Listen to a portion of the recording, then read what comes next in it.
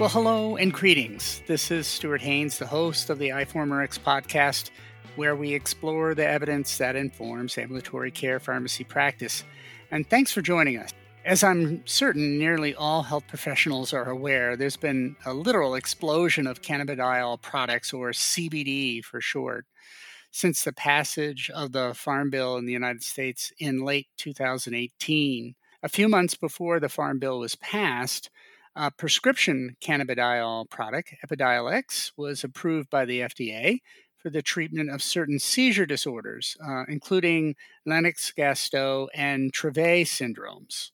Epidiolex has been shown in randomized controlled trials to reduce seizure frequency by nearly 40% in patients who were not previously controlled on 3 to 4 anti-seizure medications.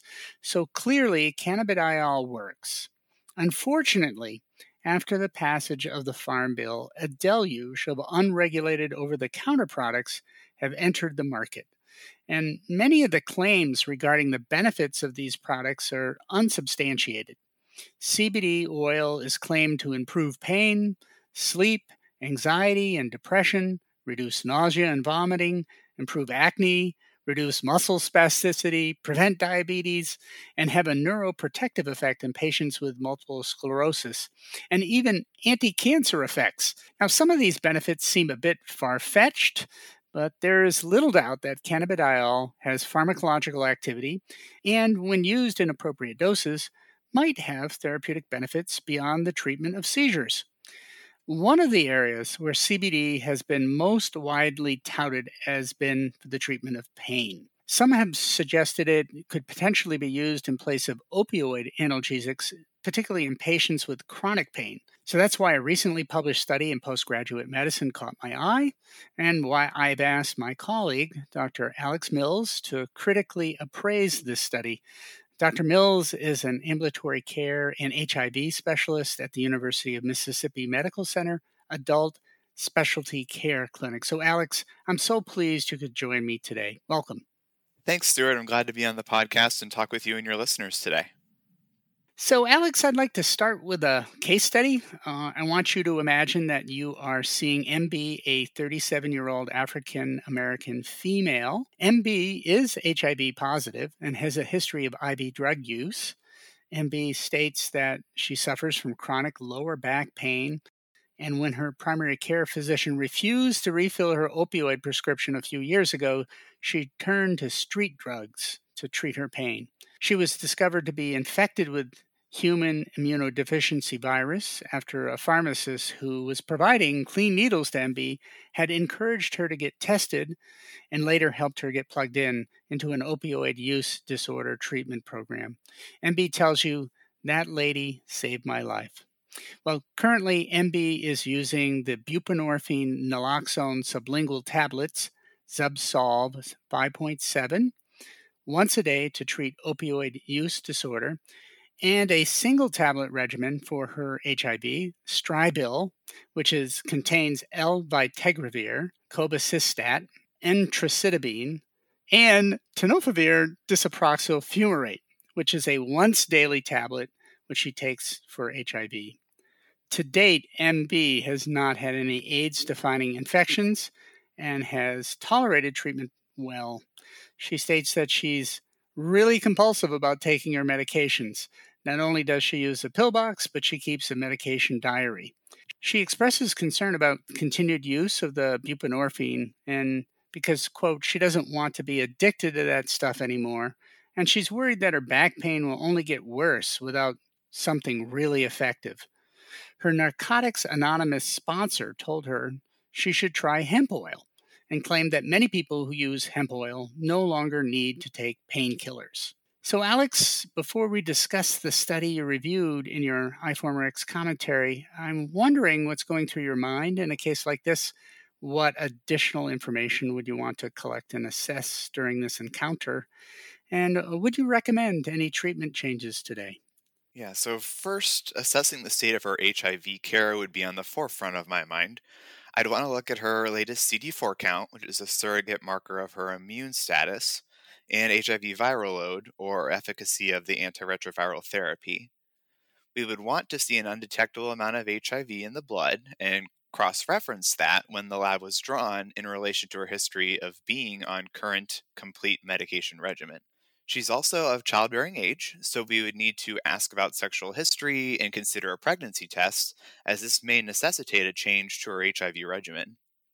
Now, when I see a patient living with HIV who concomitantly has opioid use disorder, I have a lower threshold for identifying medication related problems, as these patients are at high risk of relapse and poor engagement in care. It sounds like she's subjectively adherent to treatment, and I'd follow up with that with an objective review of a prescription monitoring program like Inspect to look at the fill history of Zubsolv. I'd also want to know if she's experiencing any opioid withdrawal symptoms, including anxiety and cravings, and if she is, then coordinating with her provider prescribing her medications for opioid use disorder on adjustments and coping strategies, plus asking about other opioid use. Now, speaking of non prescription medications, I'd have a more focused discussion on any other medication use, especially herbal supplements and cannabis use, as these could affect treatment of both her conditions. For example, I'd meet with a new patient on my panel that initially appears to have a complete medication history, only to discover them receiving a PDE5 inhibitor through a telehealth service or a slew of herbal supplements, frequently including a supplement with CBD, which a lot of times ends up being endorsed by a trusted friend. So, Alex, let's talk about the study that you reviewed in your iFormerX commentary. The study was published, as I mentioned, in Postgraduate Medicine in January 2020, and it's entitled Evaluation of the Effects of CBD Hemp Extract on Opioid Use and Quality of Life Indicators in Chronic Pain Patients, a prospective cohort study. Now, we provide a link to that paper on the iFormerX website, but can you give us a brief summary of the study design and its major findings? This was a single arm study that sought to evaluate the effects of hemp derived CBD predominant oil soft gels in patients who are receiving treatment for chronic pain. And these eligible participants were between the ages of 30 to 65 years old, were classified as having moderate to severe chronic pain lasting at least 3 years, taking opioid analgesics for at least 1 year, and had a total morphine milligram equivalent dose, or MMEs, of 50 milligrams daily or more. There were 131 participants who were instructed to self titrate their dose of CBD whilst continuing their opioid analgesics, and were interviewed in 4 week intervals for a total of 8 weeks on their dependence to opioids, the primary outcome, as well as several quality of life indices for their secondary outcomes. So, pain disability and interference in activities of daily living, sleep quality, and mood. Along the lines of opioid use, the investigators also assessed the participants' willingness to taper their opioids using the Readiness to Taper Visual Analog Scale. The study population's age ranged from about 39 to 70 years old, and they averaged a total CBD dose of 30 milligrams daily. Now, by the end of the study, the investigators stated that 50 participants reported reducing their opioid medications, their readiness to taper their opioids, and improvement in quality of life, yet this was only statistically significant for sleep quality and pain intensity. Ultimately, the study authors concluded that hemp derived CBD can reduce pain, opioid use, and improve the quality of life of those experiencing chronic pain.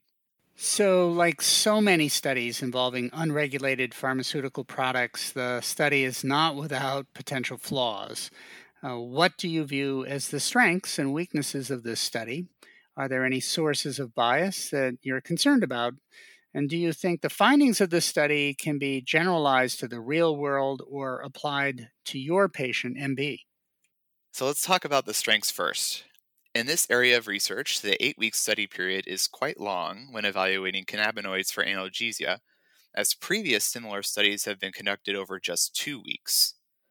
The use of well known quality of life indicators like the PHQ-4 and Pittsburgh Sleep Quality Index were appropriate for the secondary endpoints, along with the demographics represented. A growing number of these aged individuals using CBD products anecdotally report CBD improves sleep and mood.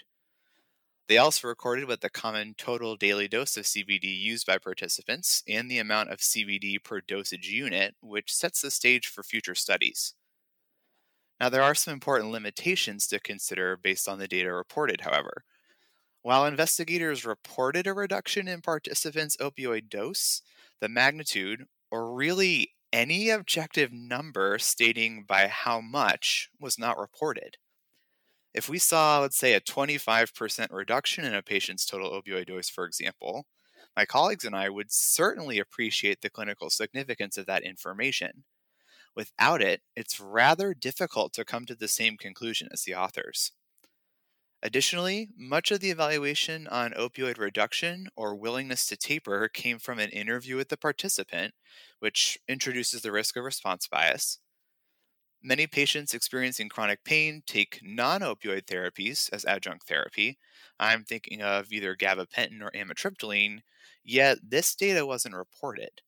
The age range and sex of participants are reported, yet data on race, socioeconomic status, and payer source were missing. And since this was conducted at a private pain clinic, the uninsured, lower socioeconomic status individuals may have been excluded, which we know are at an increased opioid overdose risk. Now, along the lines of participants, the authors describe in the results how 131 participants were recruited, yet 34 end up not completing the study period with not really a clear explanation as to why. Lastly, I think it's important to note that the primary author is employed by the company funding and supplying the CBD supplement. Now, no conflicts of interest were explicitly declared, mind you, but the risk of significant bias still exists. After balancing the published results with the strengths and limitations of the study, I would consider applying these results to patients on stable opioid therapy, seeking relief from the associated sequelae of chronic pain like sleep or mood disturbances. I'm hesitant to apply this to a patient with a diagnosis of substance use disorder, as previously published data on cannabis and preparations that contain tetrahydrocannabinol, or THC for short, have demonstrated abuse potential. What remains to be seen, however, is the abuse potential of CBD only or CBD predominant products and the abuse potential they may possess. We also have to consider the wide variations in unregulated products on the market, sometimes making patients compare apples to oranges, raising the safety and liability concerns, recommending a non FDA approved product. Certainly, a safe and effective alternative or even adjunctive therapy to opioid analgesics, such as cannabis and its components, are of high interest.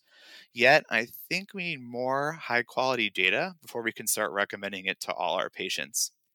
Well, Alex, let's return to the case. I'm certain many of the patients in your practice use herbal products. While some patients do ask about whether these herbal products or nutritional supplements are safe to use, most actually don't think to tell us about them. So it's obviously important to ask about their use when gathering a complete medication history. And in this case, MB is asking about potentially using CBD as a way of getting off of opioids and treating back pain.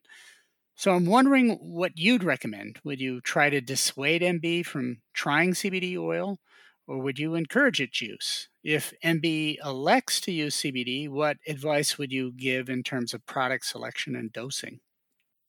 Well, with any patient, I'm completing a risk versus benefit analysis when recommending treatments, and my threshold for concern is rather low in a patient with HIV.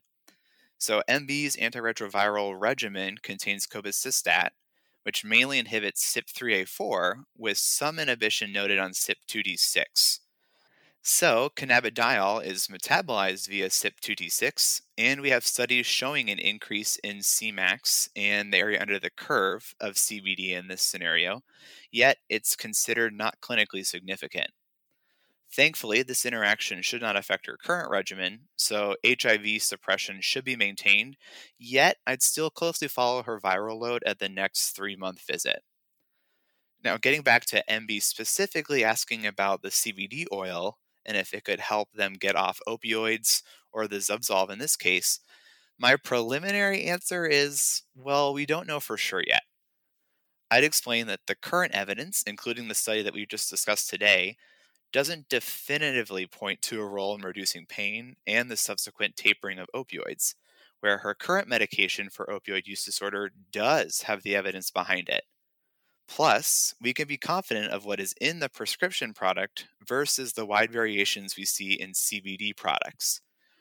If she still wanted to use CBD oil, however, I'd counsel her on the higher risk of adverse effects, some being additive with the Zubsolv, and the others from a weak drug-drug interaction with Stribild, which could include excessive drowsiness, nausea, and sometimes anxiety. In terms of dosing, I'd stick with starting at the lowest possible dose and titrating to the intended effect, plus consider only using it at bedtime due to that risk of drowsiness. Lastly, I'd encourage her to closely look at the label of whatever product she selects and can afford, looking for information that contains minimal THC on the label. I don't want it to create a positive drug screen and jeopardize her treatment for opioid use disorder. Ultimately, it really would come down to me having a discussion on realistic expectations and encourage her to explore her concerns on continuing her current therapy for opioid use disorder with her provider before making any significant changes. Well, Alex, I want to thank you for joining me today to discuss the role of CBD for the treatment of pain and potentially how it might help us reduce opioid use, particularly in patients who have a history of opioid use disorder. Unfortunately, I think this study only provides us some glimpses at what the potential benefits would be, and there's some significant limitations to the study design and its execution, as well as potential biases in terms of the funding sources or at least the conflicts of interest of some of the authors. Well, tell us what you think. Is cannabidiol a useful adjunct for the treatment of pain? And what about for the treatment of sleep disorders or anxiety or depression? Or is it all hype? Remember, only iFormerX members can leave comments and use the interactive features on the site. You can become a member of iFormerX. It's free to healthcare professionals. And if you're looking to earn continuing education credit, I've got some good news. You can earn CE from reading the written commentary and listening to this podcast. Just follow the link listed at the bottom of the written commentary on the iFormerX website. And lastly, a special thanks to Deborah Barnett, who is a clinical pharmacy specialist at Community Care of Lower Cape Fear in Wilmington, North Carolina, for her enthusiastic support to iFormerX over the past 10 years. Not only has Deb peer-reviewed several iFormerX commentaries and served on our editorial board, but Deb has recruited new members and authors. So thank you, Deb, for being a part of the iFormerX family. Well, until next time, this is Stuart Haynes, Editor-in-Chief of iFormerX, signing off. Be well, my friends.